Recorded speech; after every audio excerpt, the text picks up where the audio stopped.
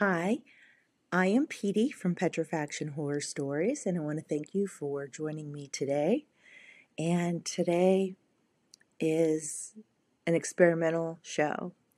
It will be the season finale.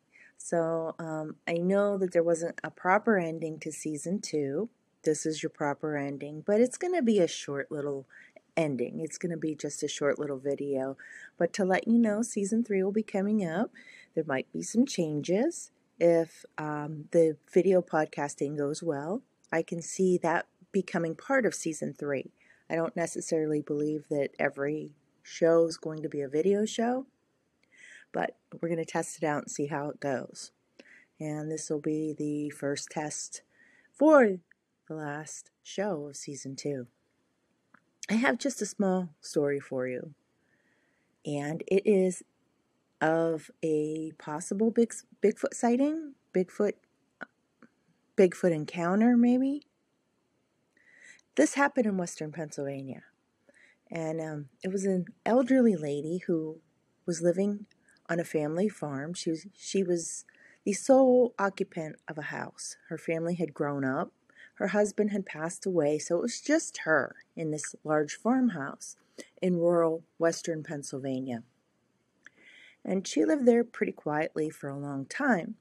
Her son lived kind of nearby, about an hour away, and he would make trips in, come to visit his mom and check on her, make sure everything was okay, in addition to phone calls. And this happened pre-cell phone, so we're going back at least 20 years. So mom's living on her own, and the son's kind of noticing that mom's talking about weird things. She thinks that the house is being watched. She has a feeling of being watched all the time. And at nighttime, a lot of times, she has something that's hitting the house. It's like running up. She can hear like footsteps, heavy footsteps coming. And she can hear and feel the bangs that are happening on her house. Now, the son thinks she's just elderly, maybe getting senile, just being scared of being alone in this big house. And, she's in rural Pennsylvania. She's in a farmhouse. There's no real neighbors. So he's thinking maybe she's just not adjusting well to being alone in this big place and kind of fears that that's the problem. So one day he suggests to her that maybe she should consider getting a dog. She could get maybe like a German Shepherd and have it trained. And the dog would be a really nice companion for her as well, so she wouldn't be alone. She'd have a dog that would act as a protector. So they go ahead and they buy a German Shepherd puppy, and they have it professionally trained.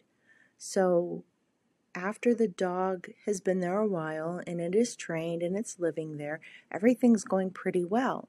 And nothing's really happening, so it's a good fit. Except the following summer, things start to happen again. And the mom starts to tell her son that there's stuff going on again. There's something out in the yard that she's noticed. It looks like a big man watching the house. And she can also hear these weird screams and noises coming from the fields and the woods. And she's scared. And then the hitting on the house starts again. It's starting to happen every night again. And the dog, who is there to protect her, is like cringing.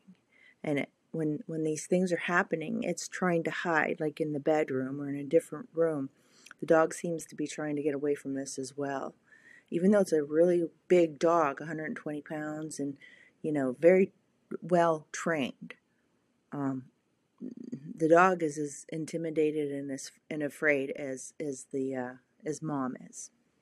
So there's an issue happening, and they don't really understand what this issue is. And the son thinks it's all in mom's head.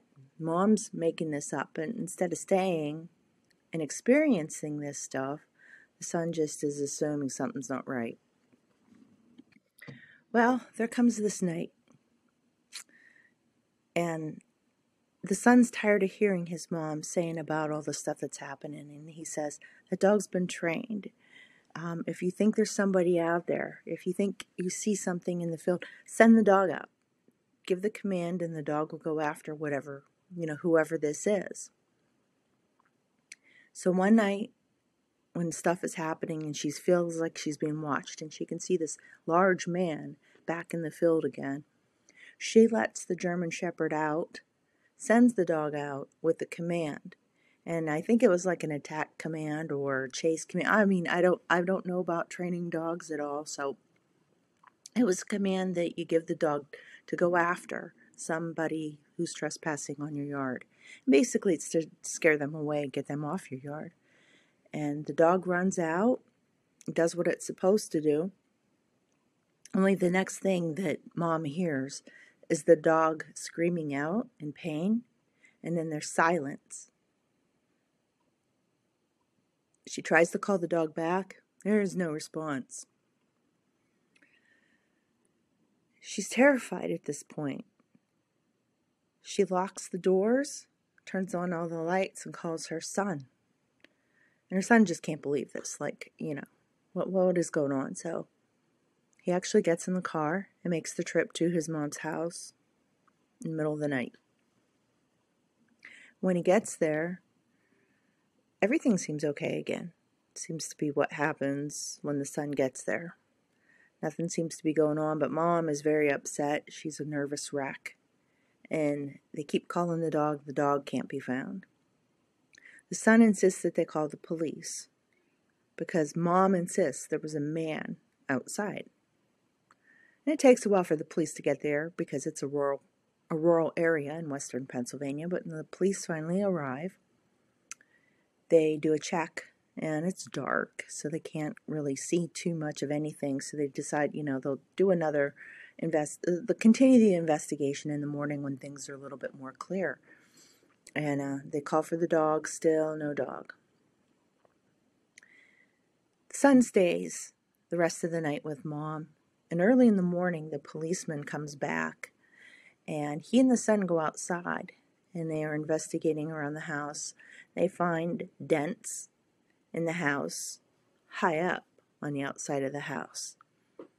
They also found some very large 18-inch footprints.